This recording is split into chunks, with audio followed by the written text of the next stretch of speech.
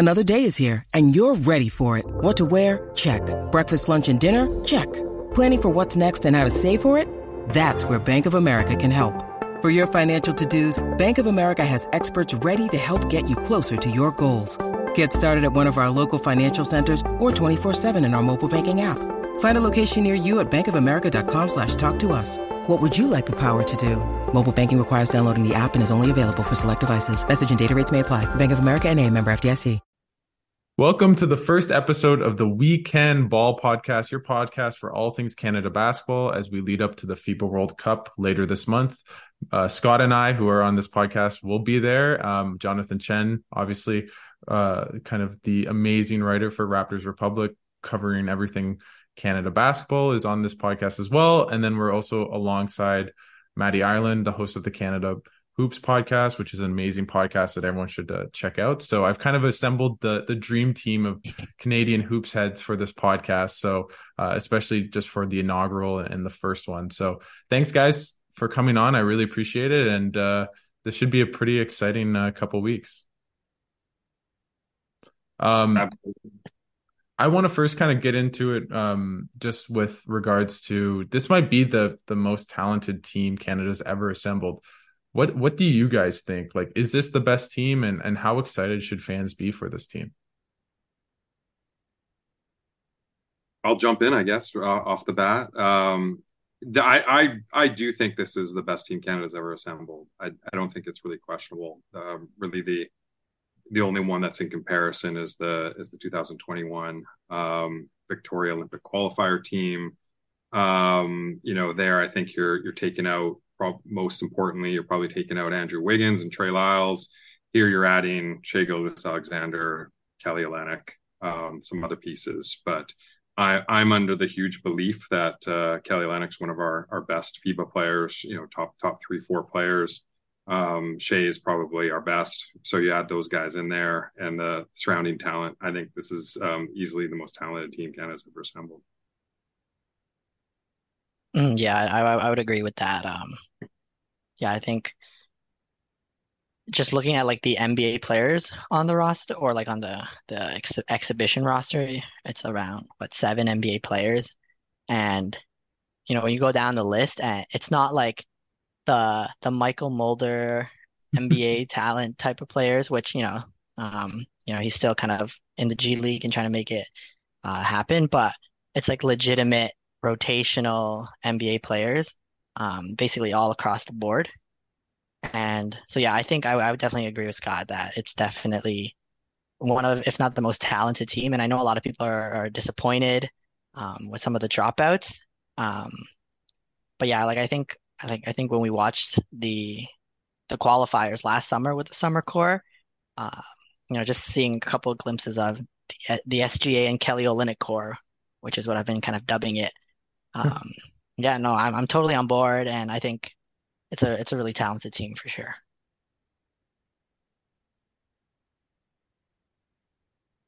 Yeah, and so just you can jump in, Maddie, if you want. No, I just think it's like there was talk of that in 2015, the Olympic qualifier. Like that was at that time the best team ever assembled. Players that you talked to, I remember Robert Zachary telling me that. And then they had a tough situation there, and then 2 summers ago with the Victoria, like Scott said, and now we add SGA, our best player, and he's leading the way, and that says a lot. And the duo of him and Kelly is what we need. It is very special. Outstanding FIBA player that Kelly is. And I know like the Jamal thing not being available now, that would have bumped the team even higher, but this is still a really good team. We've heard people mention, just as a lethal group. Potentially, they seem to be improving with every game together. No question, the best team ever for the senior men's national team for Canada basketball. And with that, like, why, like, for people that don't know about kind of international basketball, or just coming to this because Shai is on the team, or they see RJ, or they love Dylan Brooks's antics, like, why should people care about the FIBA World Cup? And obviously it has implications for the Olympics. So maybe I know Scott's very passionate about why the FIBA World Cup's really an important deal and bigger than the Olympics, but just give us a little bit of why it's so important and what kind of comes out of this tournament as well. Yeah. I know this is tough to convince North Americans, but I think it's a better tournament than the Olympics. It's just everybody's here. Now, in terms of nations, it's 32 teams. It's most of the best teams in the world, almost all top 20 ranked FIBA teams. There's a few missing, like Russia and Poland and Argentina. But the Olympics, you kind of just have 12 teams. You're usually missing a handful of teams in the top 5 or 6 in the world. It's a very brief tournament. It's just, I know that all the eyes are on that. You tend to get, a bigger turnout from Team USA stars. But the World Cup usually has, a good complement of NBA stars. We've seen a few fall off this year, but it's a grind. This is a hard thing to win. Multiple rounds. You're going to face a lot of good teams. And I just think it's a tougher test on any national team. And kind of like with that, like just like let's lay out a little bit about the Olympic qualifying, because I know a lot of people do care, even though it goes against you a bit, Scott. But like, I mean, I can just outline a little bit of how the Olympics work or how the FIBA World Cup acts as a qualifier for the Olympics for Canada. So just so people that don't know, is that the top 2 teams from the Americas in this tournament, that basically being every team from North and South America, so like Dominican, Puerto Rico, Brazil, Canada, USA, the top 2 teams at the end of this tournament, like ranking. So if Canada comes 10th and the US comes 2nd, and no team from the Dominican and the rest of them is better than 10th, then Canada makes the Olympics, right? So they don't need to medal. They don't need to even make the quarterfinals, although that would probably help their cause. And so they're in a group with France, Lebanon, and Latvia. So obviously France won the silver medal in Tokyo. They have a lot of good players, so that'll be a tough game. Latvia, it doesn't have Porzingis, but they're still a good European team, so it's going to be tough. And then in the second round, if they are to make it, they'd probably play Spain, who they just played today and beat, but that was by no means an easy win. And there's a crossover group, which is a bit confusing, and we maybe get to it a bit later, but if Canada were to be top 2 in their original group, in Group H, they'd go into another group, basically with the 2 winners from Group G, which is probably Spain, maybe Brazil as well. And then those Canada would play, for example, Spain and Brazil. And then if they were to be top 2 out of those remaining teams, probably France as well from their own group, then they'd make the quarterfinals. So yeah, just to make the quarters is a bit confusing, but there you go. And if Canada goes deep in this tournament, other than probably the US, they have, the best team at this tournament. But maybe someone can talk about why the draw isn't as favorable for Canada as it could be. Yeah, I'll touch on that quickly. But I think we saw the draw unfolding from a mile away when Canada was chosen to be hosted by Jakarta. Each host country, Indonesia, Japan, Manila, was able to select a team to kind of host, and that just kind of set things in motion for Canada to get a pretty tough draw. Ended up pretty close to as tough as it could have been. We were going to get Spain or Australia in that other pool. We ended up with Spain. We were going to get somebody like France or Serbia in our first pool. We ended up with France. And the big problem here is Spain's number 1 ranked team in the world. France is number 3. Very, very highly likely we're going to have to beat one of those teams just to make it to the quarterfinals. And to throw another fly in the ointment, Latvia is in our first round pool, and is probably one of the more underranked teams in this tournament. They went 11-1 through qualifying, beating Greece, Serbia, Turkey. They have a good team, and they live and die by the 3, so they certainly have a puncher's chance against Canada. So tough draw, but this team I think can do it. And I just want to ask kind of Maddie and Jonathan, like, what do you make, because it's topical, and I know this will be the last time we talk about people that aren't playing for Canada at this tournament, but Jamal Murray did kind of drop out of the team in the past couple days. Maddie or Jonathan, like, what do you make of that, and how kind of like how likely do you think you'll ever play for Canada if they are to make the Olympics? Like, what do you just make of the whole situation? I think, I think Scott and I talked about this real quick on an episode we had, but it looked good that he was going to do it, even just, because they did win in Denver. I thought, as Scott had mentioned, that this was going to be something positive for his chances, maybe feeling good energy. But um, I think, should we qualify for the Olympics, uh, just because the hype with that type of tournament and the games, I think we could see Jamal there next season, right? So he shows up to camp. You were there, Mhm. Alex. You were getting a feel for things.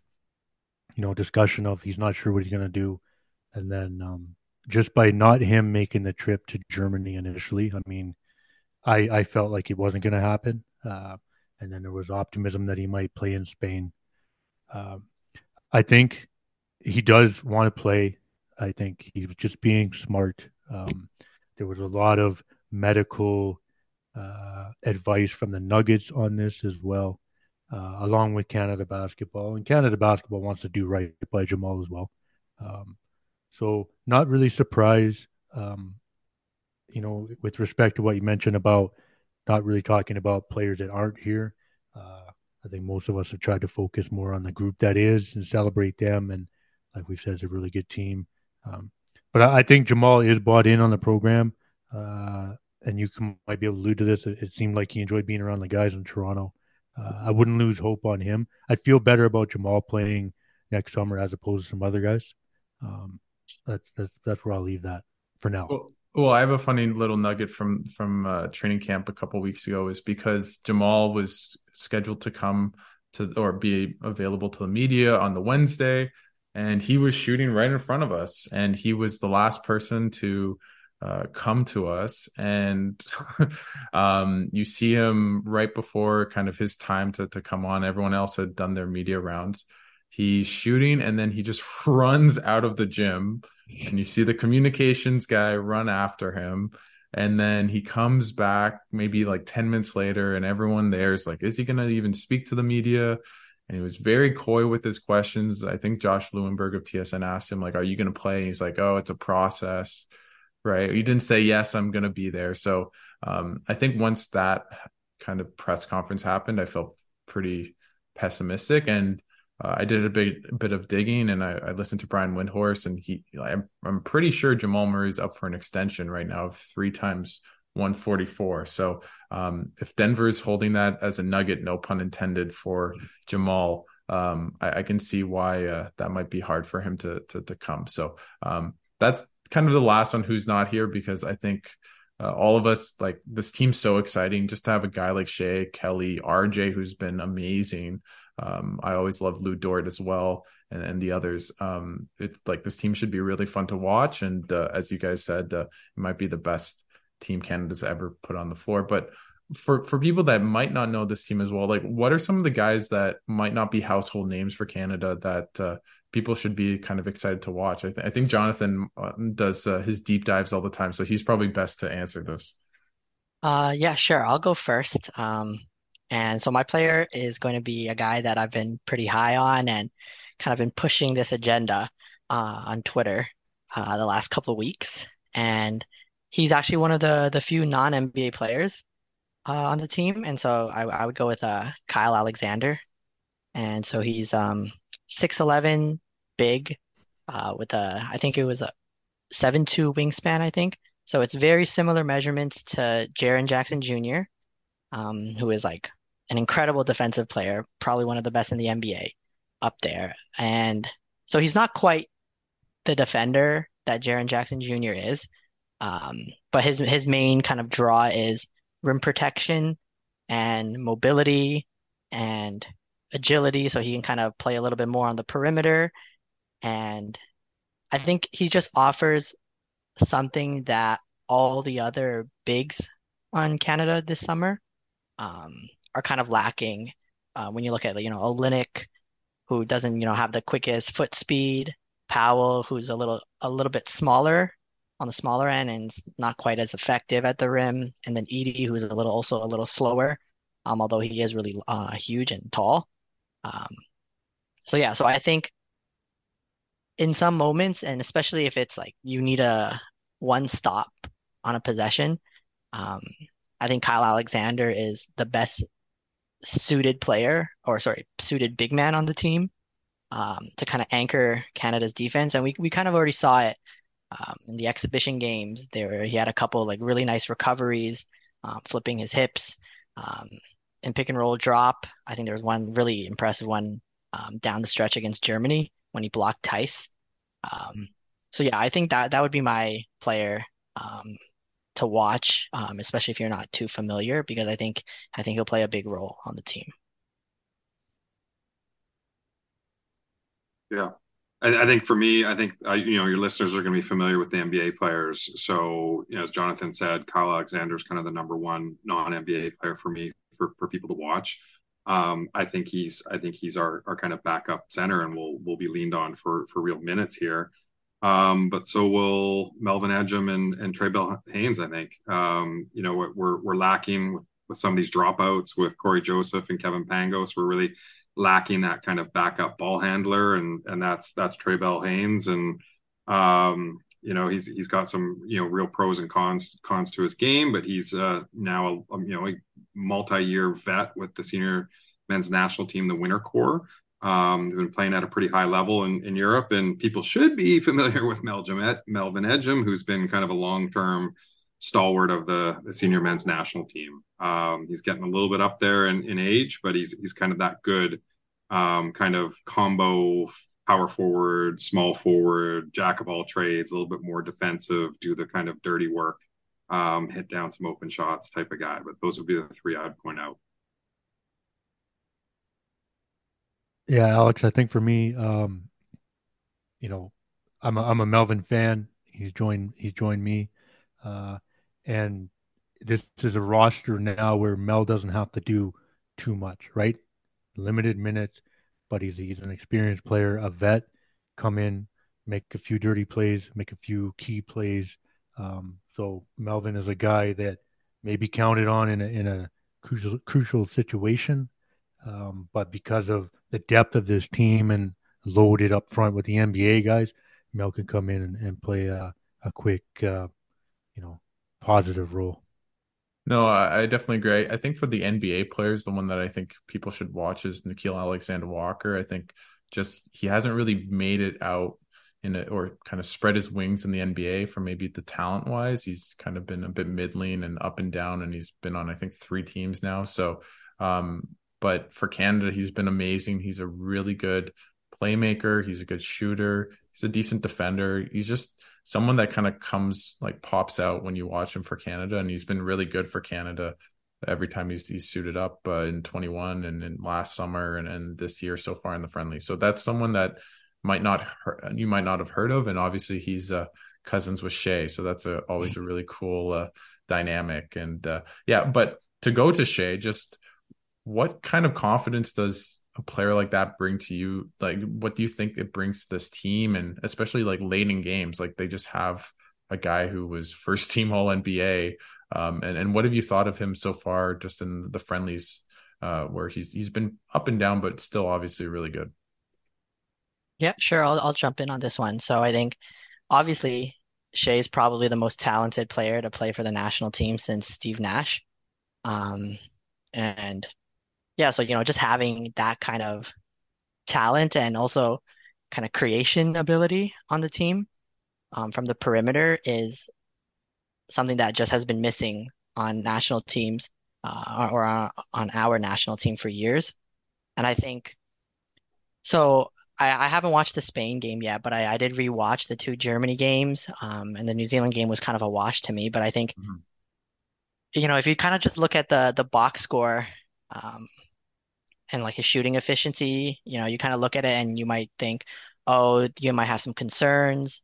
Um, and I think, those concerns, are valid because he didn't play amazing. But I think one of the underrated aspects of it was just how much defensive attention Germany was giving him. So I had a kind of a tweet with a couple screenshots from the other day about it. But they were, even if it was like a spread pick and roll where Canada was trying to go 5 out space, as much space as possible and have just that high pick and roll at the top or at the elbow area. You know, Germany was bringing an extra guy, even helping off of Kelly Olynyk, who's a fantastic elite shooter. Like they didn't care. They were going to plug the gaps. They were going to bring three. They were going to show Shea a wall. And I think that is partly one of the reasons, obviously, why he struggled shooting the ball. And I think also he just missed some of the shots as well in the second Germany game mainly. Um, but even in those games where he's struggling, that amount of defensive attention, that's going to create advantages. It opens up things for other players. It forces the defense to rotate. Um, and so, I know he's been at the top of these kind of advanced stats about advantage creation in the NBA for years, but I think it's like very, very obvious just watching these few games, and it's like a huge difference compared to the last couple of iterations. Yeah. I don't want to be a spoiler for you, Jonathan, but talking about today's Spain game, I just got a feeling that I don't think I've had for a long time, where it's a tie game, 10, 15 seconds on the clock. It's in Shea's hands. And he goes up against some pretty good Spanish D, attempts to drive, gets that shut down, kind of pivots, turns, and gives himself a clean look. I thought I was going in. That's the first time in a while. I'm like, yeah, it's in Shea's hands. We got this. Ball's going in. Didn't, but that's the first time I think I felt that way in a long time.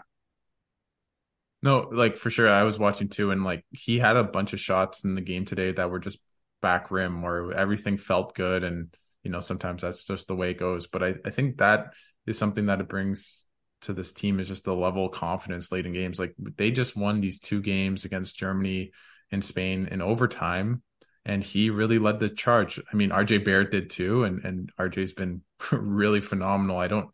I'm kind of thinking, like, why hasn't he been like this for the Knicks, like this consistently? Because every game he's played well for Canada, at least so far in the friendlies. But just having a player like that at the end of the game, you really feel comfortable that if Canada is not blown out at the end of any of these games, or like down 12, they're down 4 or 5 points with 3-4 minutes left, you really feel they have a chance because they have someone like that. And you look at Spain, and it was harder for them to kind of create good offense at the end of that game right today. And look, as same with Germany, especially with Schroeder out, it was a bit harder for them to create because they don't have a player of Shea's caliber. But for this team, like just going forward to the tournament, what's the battle for them in terms of talent? Because they have obviously 7 NBA players, Shea, RJ, and Kelly, but the fact that they just have never really played extended periods of time together. Like, what is that battle between the talent versus chemistry, and how can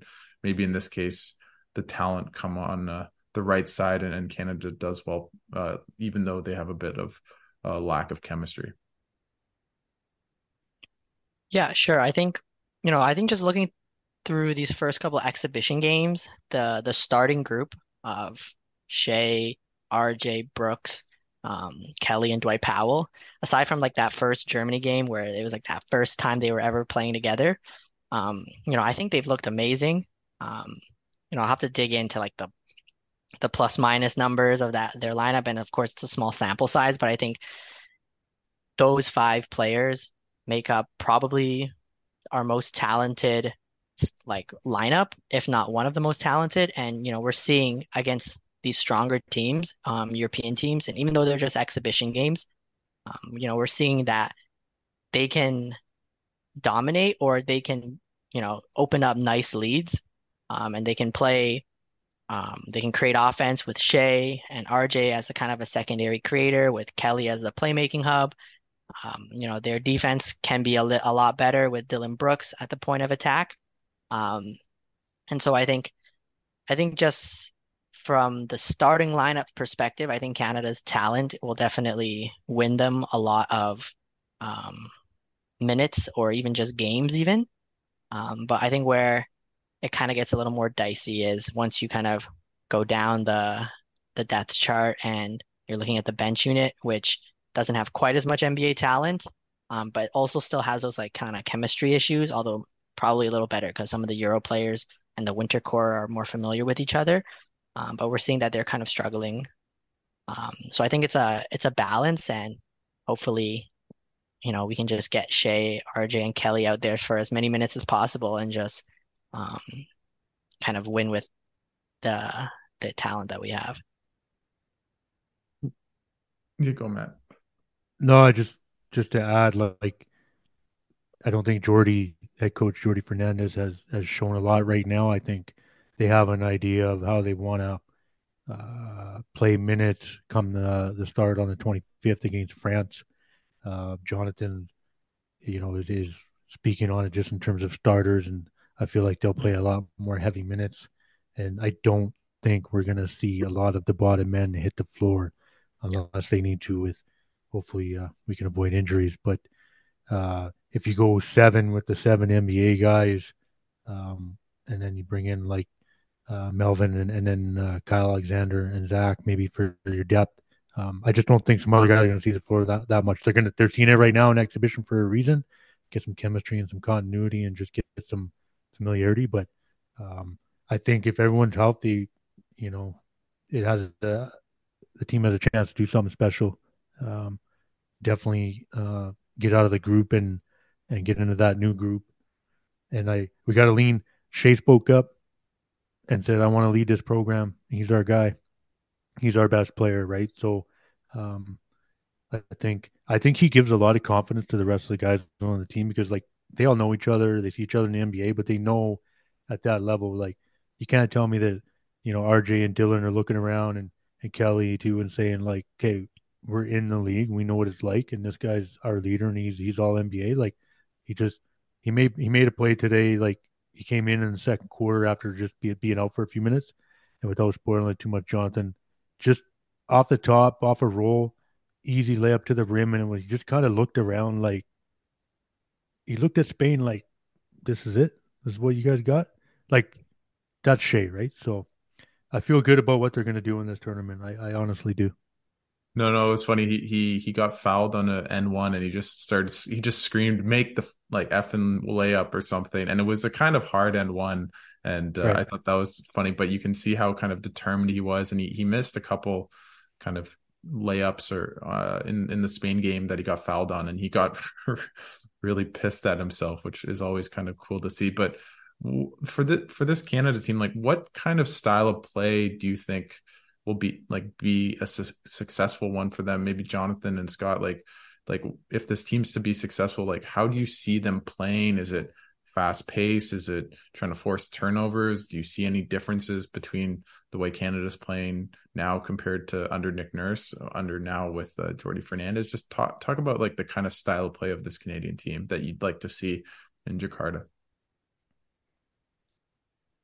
Yeah, I'll be quick and pass this over to Jonathan because he's the X's and O's guy. But what I'm seeing is I'm kind of looking at the opponents too, and Canada has such an advantage at the guard and wing spots over Latvia, France. We even saw it today with Spain, right? There's no Ricky Rubio.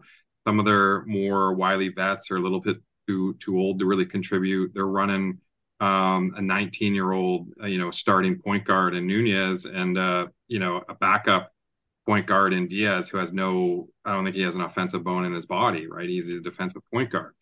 So I'd like to see that kind of pressure on these guards. It's the same thing with France, right? There's not really a natural point guard there with France. They're running with combo guards and shooting guards. I'd really love to see that kind of. I want to see the torture chamber. I want to see Brooks up in people's face. A little disappointed today just to see kind of Brooks get all just bushwhacked with touch fouls. I think he had like four of them, like crap, no nothing fouls because he's putting two hands on guys. So he's got to figure things out real quick. But I'd love to kind of see that pressure up front and keep pushing with the wings and the guards we have. But I don't know, Jonathan, what do you think? Yeah, no, I think definitely agree on the defensive side. I'm just being kind of playing a lot more aggressive and kind of high pressure on the perimeter because I think other than Kyle Alexander, the bigs and the rim protection is probably one of the weaker parts of Canada's defense. And because of like our personnel, we're gonna have to kind of make up for that with perimeter defense. And it's a good thing because, we have Dylan Brooks, Lou Dort, who are fantastic point of attack defenders. Um, and they're kind of both really good screen navigators in their own unique ways. Because Lou Dort he just draws offensive fouls and he just falls down and then it's an offensive foul at least once a game. And then Dylan, he has this like weird little chicken wing technique that he uses to kind of bounce off of the screen with his off arm. But yeah, so I think defensively, just being as aggressive as possible on the perimeter, because you're going to need a way to kind of stop teams from getting into the paint. And given the athleticism on the team and the length, it's definitely a possibility. Um, Offensively, I think um, Jordy Fernandez is definitely, with the Sacramento Kings, the number one offense in NBA history last year in terms of offensive rating. I don't know how big of a part he played in it, but as a lead assistant coach, he probably played, a substantial part at minimum. And yeah, I'd say so far, in the exhibition games, you can't show everything, of course. Um, but yeah, I think I've been, I've been feeling pretty good about it. I think while I was watching kind of the second Germany game, I was a little iffy because, just looking at Shea's numbers, it was looking like, oh, he was missing a lot of shots. He was going through a lot of traffic. Um, but I think after rewatching a lot of these games, I've felt a lot better about Jordy Fernandez and kind of his proactive kind of adjustment making throughout the games. So like offensively, kind of referencing the tweet that I had earlier. So I was talking about how they had the spread pick and roll and how Germany was kind of helping off of Kelly Olynyk to kind of basically bring a third defender in to stop Shea's dribble penetration. So the next time Canada played Germany, we saw a lot more kind of flat pick and rolls where, you have two people, Shea and the big who's doing the pick and roll at the top, and then you have the three players like below or near the baseline. So they can't bring that extra third defender, or even if they do, it's like there's so much more space for Shea to attack. And so I think the way I kind of phrased it was like sacrificing the spacing of the off-ball players to maximize the spacing for Shea. Mm.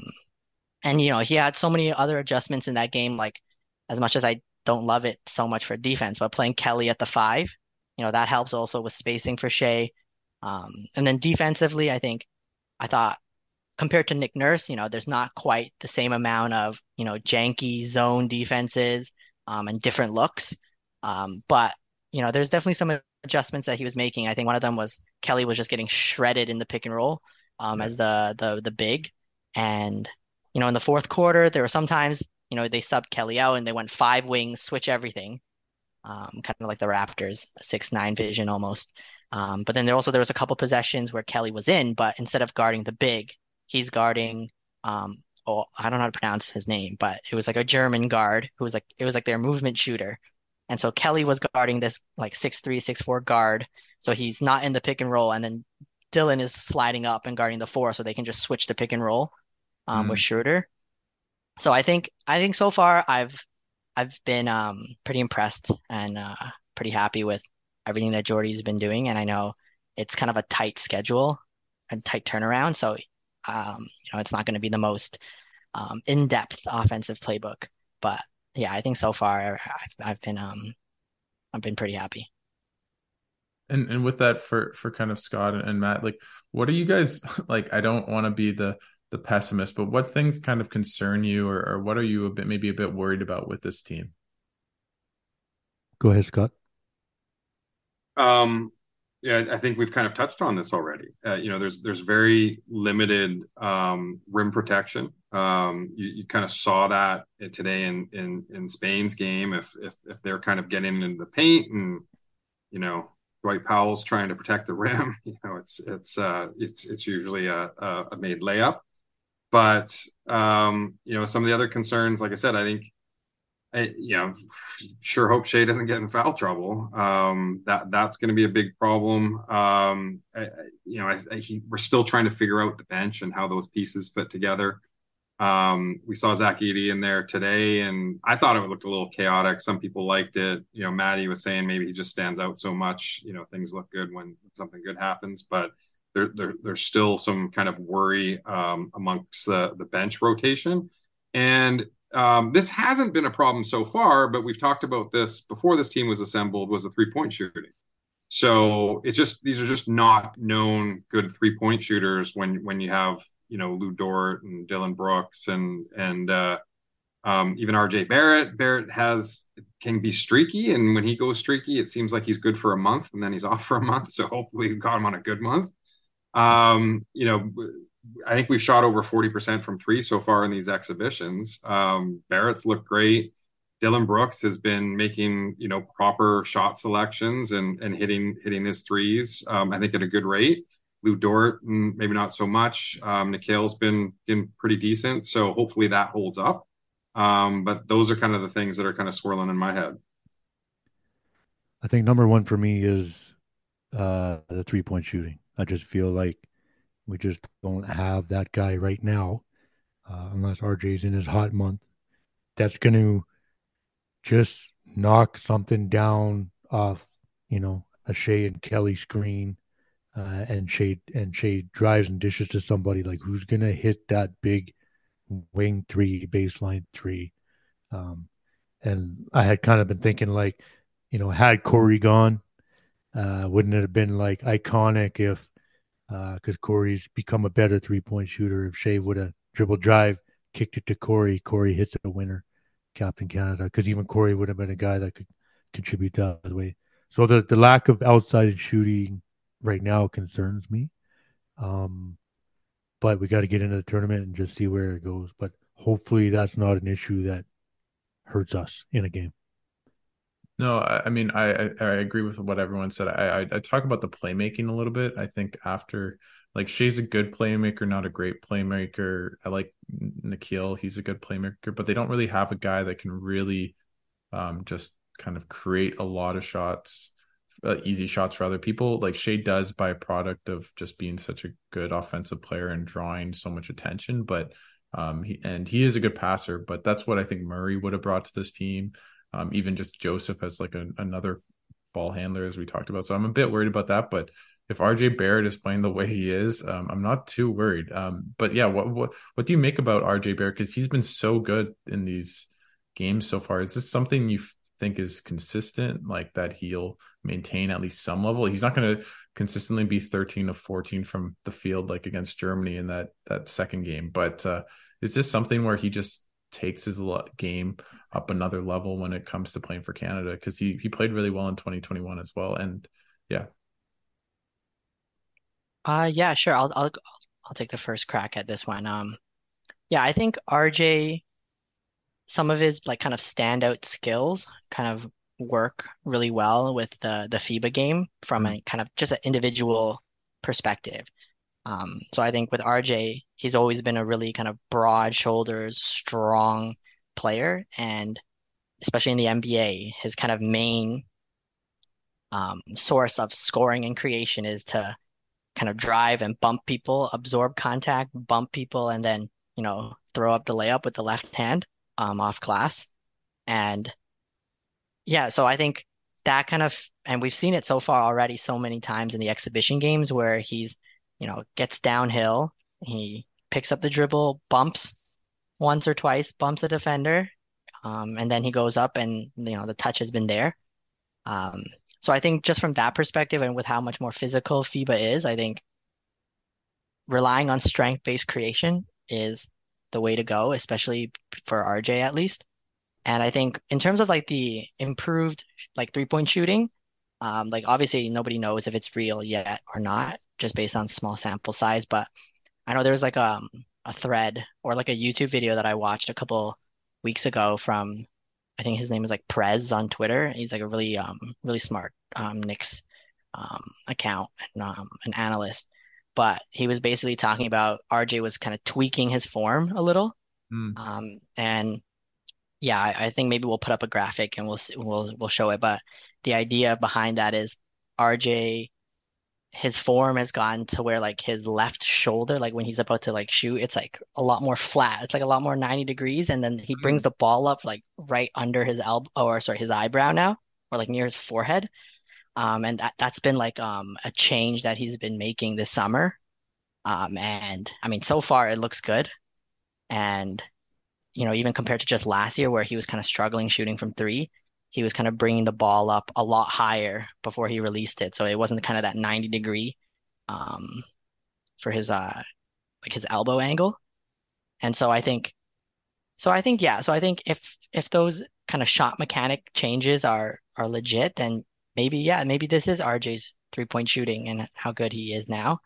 Um, but yeah, so I think the main thing is I think RJ's individual skills kind of fit for FIBA. Other than maybe Shea as like, but on just as being an X factor, like what player do you think is kind of the most impactful for Canada if they're going to go deep in this tournament that isn't maybe a Shea or an RJ? Easy answer for me, it's Kelly. Like I said, I'm just a huge FIBA fan. He does what our guards and wings need, right? He's a 3-point shooting threat. So this FIBA paint is packed, and at least he's helping draw somebody out of there with that. But he's such a good playmaker. He's good dribble drive. He actually led the team with assists today. He had 6 assists. Him and Powell were just going Yeah, crazy. great chemistry between him and Powell finishing. It looked Kelly looked like Luka out there. So he's got to bring it, and then defensive plays as well. He had a couple stops, couple blocks, key rebounds. He is hugely important for this team to do well. Yeah, I agree with Scott. And Kelly is a guy that's always played for the program. It matters to him.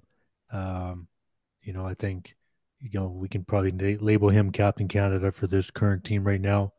And he just creates so much space, and he's just a heady player. He's gonna be vital for our success in the World Cup. Tough. He's tough too. A lot of people don't think about that with him, but Mhm. he gets by in the NBA. He's not the most athletic guy, so and this is why sometimes I think people try to call him cheap because he's in there working hard, right? He's pushing and pulling and elbows, and he has to. That's the way he's going to survive in the NBA. So he's not going to be intimidated. He's not going to be pushed around in FIBA, and it's a battle in the paint FIBA. And I think some players aren't used to it, and I think he's fully prepared and used to it, and is going to be fine with it. And he's like a legit like 7 foot. Like I was there at training camp. Like he was way taller than Dwight Powell, and Dwight Powell's our center, right? So that's something that he brings. And I noticed it today. Like he got a bunch of like kind of tightly contested rebounds at the end of that game that, they can play. Well, they have 4 shooters on the floor with Powell, right? And that kind of, they still don't lose too much on the rebounding end. So that's kind of something else that he brings to the team. So before we wrap up this podcast, and thanks again, guys, for doing this, I really, really appreciate it. Just predictions, like how far do you think this team goes? Do they get a medal? I just want to go kind of person by person in this podcast, and just give a prediction of where you see them ending up. It can be like, oh, they make the quarters, but they miss out, but they make the Olympics. Just kind of have fun with it. So yeah, Maddie, you can go first if you want. Tough. I've tried to think about this, just seeing this current team, by coming off the 2 overtime wins versus Germany and Spain, and not really showing too much on our side. Um, and being the supporter of the program and loving it for years, I will say this team makes the quarters and we qualify for the Olympics. And I'll just leave it at that for me. For me, I just want to make it clear to people that this is a medal contending team, but we have a ridiculously difficult path to get there. So it is not unrealistic for Canada to get knocked out in the first round. All it takes is a crazy game against Latvia and a loss to France, and we're done. But that being said, I think this team could do it. Wins on Spain's home floor and Germany's home floor are very interesting, and it shows we're right there with the top teams in the world. Maybe we have more of advantage in a neutral setting. I'm going to say this team makes it all the way to the semifinals, loses to the United States, and then wins the bronze medal. Yeah, I think for me, I'm gonna be kind of devil's advocate here. Not because like I'm not cheering for them or anything like that, but I think I've always just been kind of a more cautious person. And so I do think they're gonna make it out of the group. And I think it's definitely a real possibility that they make it through the quarterfinals, like beating one of France or Spain. Um, but yeah, just given the history, I can't say I can't say it with like any like conviction that they're gonna do it. Um, and it's not because I don't want it to happen, but it's just I'd rather be wrong and see them do a deeper playoff run, or so not playoff run, deeper tournament run. Um, so yeah, I think there's a good chance they do make it through the quarterfinals, but I wouldn't be surprised if um, they get stopped and it's another heartbreak, unfortunately. Yeah, I think what we have to realize is like, again, these games are tight. And are they 50-50 versus Spain? Is it 50-50 versus France? Even if it's, let's say I'm off of the high of the win today and it's 60-40 in Canada's favor, that's still, lower odds to get that far. And you're going to have a similar challenging game in the quarterfinals, probably against Australia or Germany, maybe Slovenia, but those are the three teams that we would probably cross over. So that's just win after win after win against some of the top teams in the world. The probability and statistics behind that are not overly favorable.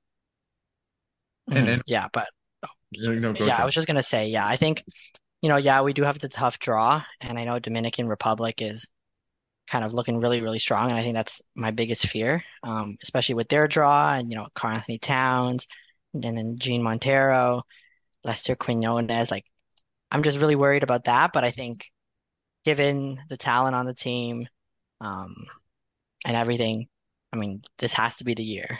This has to be the year that we qualify for the Olympics. Um, yeah, I just this has to be the year. I don't really You know what stole else it would happen. out of my kind of breath because I was going to ask you guys, it like does at the end of this tournament is Canada with that kind of banner, that ticket that says I almost said Tokyo, I said Paris 2024. Is that something that you guys think by the end of the tournament that Canada will be finally at the Olympics after 24 years of waiting, and Steve Nash can hug RJ Barrett, his godson, and sing Kumbaya? I'm saying yes. I sure hope so. The luck of Canada basketball, it's got to be broken at some point. So let's just say this is going to be it. Yeah, Well, agreed, agreed. I definitely think it will be. Well, I don't want to say definitely because we've gone through everything, and I have to be pessimistic to some degree as a guy that started following this team in 2015, and that was fun. But I think if I'm going to give my 2 cents, I think they'll split the two games against Spain and France. I think that's probably what's most likely. They're probably, as Scott said, they're probably 50-50 or 60-40, but I just think I have a feeling they'll split those two games, and then making the quarters will then be on a knife's edge. And if it goes their way in points differential, then I think they make the Olympics. And if not, then they probably don't. But I do think they'll do very well. And I feel very confident now. I know Scott is wary of the Latvians. I feel very confident they make it out of their group and then have a decent chance against Spain or Brazil or whoever to kind of push through to the quarters. But I just want to see the Dominican and on that side of the draw and how that shapes up, because on talent, I'm not worried about this team being good enough to kind of qualify if it was in a vacuum. But unfortunately, FIBA is annoying, and draws don't make sense, and Canada got the wrong side. So, yeah. Well, thanks so much, guys, for taking the time and doing this. This was awesome. Hopefully, we'll leave on more optimism, because this team is really exciting. And I'm sure they'll be awesome to watch, and they have a game tomorrow as well. And I'll do a quick postcast of that tomorrow for the Weekend Ball podcast. But thanks so much, guys, for taking the time and doing this, and getting everyone, the dream team, as I said, all in one place and on one podcast. So thanks so much for listening, and thanks so much for coming on, guys. Thanks, Alex. Yeah, Alex, thanks for having me on. Thanks for having us, man. Appreciate it.